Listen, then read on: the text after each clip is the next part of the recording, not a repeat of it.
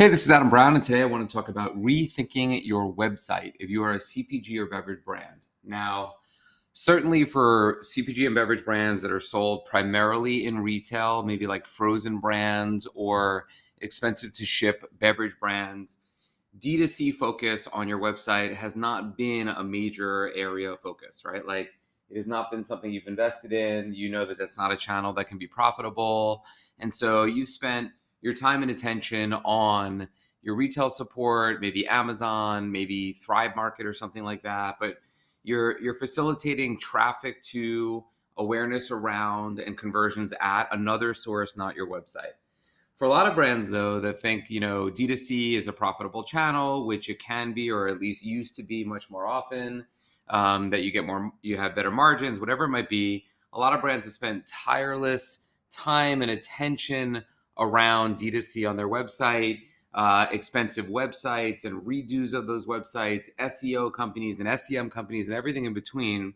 And what I'm seeing in the market right now is that it is very hard to be a profitable business as a D2C channel focus only brand.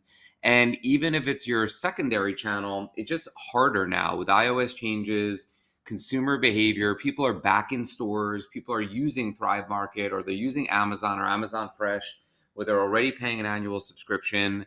And, just thinking like a human, not a lot of people, and probably most people listening to this, buy from a brand's website directly.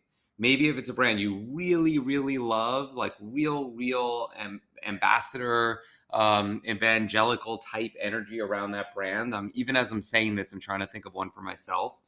But for the most part, I'm buying through Amazon because I'm already in for the fee and of the convenience and just how great the experience is. Or I'm going to the store. Like these days, I'm in a store that sells in the natural category or mass category a couple times a week. And so I'm discovering brands, or I'm picking up brands that I like then and there. And that's where the transactions are happening. So you need to follow suit and understand that that's where people are buying products, and focus your time and attention there. So first, I wouldn't be spending as much time and attention on your D2C channel unless you have really figured out lifetime value, subscription models, use of affiliates. Like if you have a machine that's working and it's even break even, I would continue to think about that and continue to grow that channel if you can keep that under control. But if you're struggling and scratching your head, I think you should refocus your time and attention onto retail velocity support and change your website stack a little bit to drive people towards WeStock so that you're getting people to go in and request that your product is in stores local to them.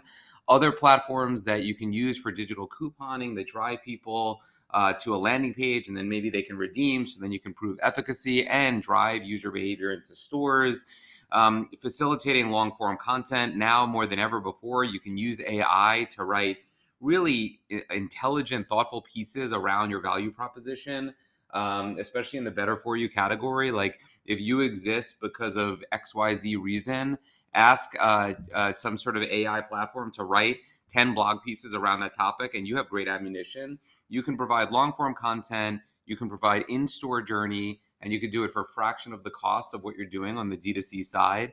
That is how I would be thinking about using my time, attention, and dollars around my website in today's environment, rather than chasing the D2C dream, which seems to be dead or at least on hold for now. That's it for today. I'll see you out in the field.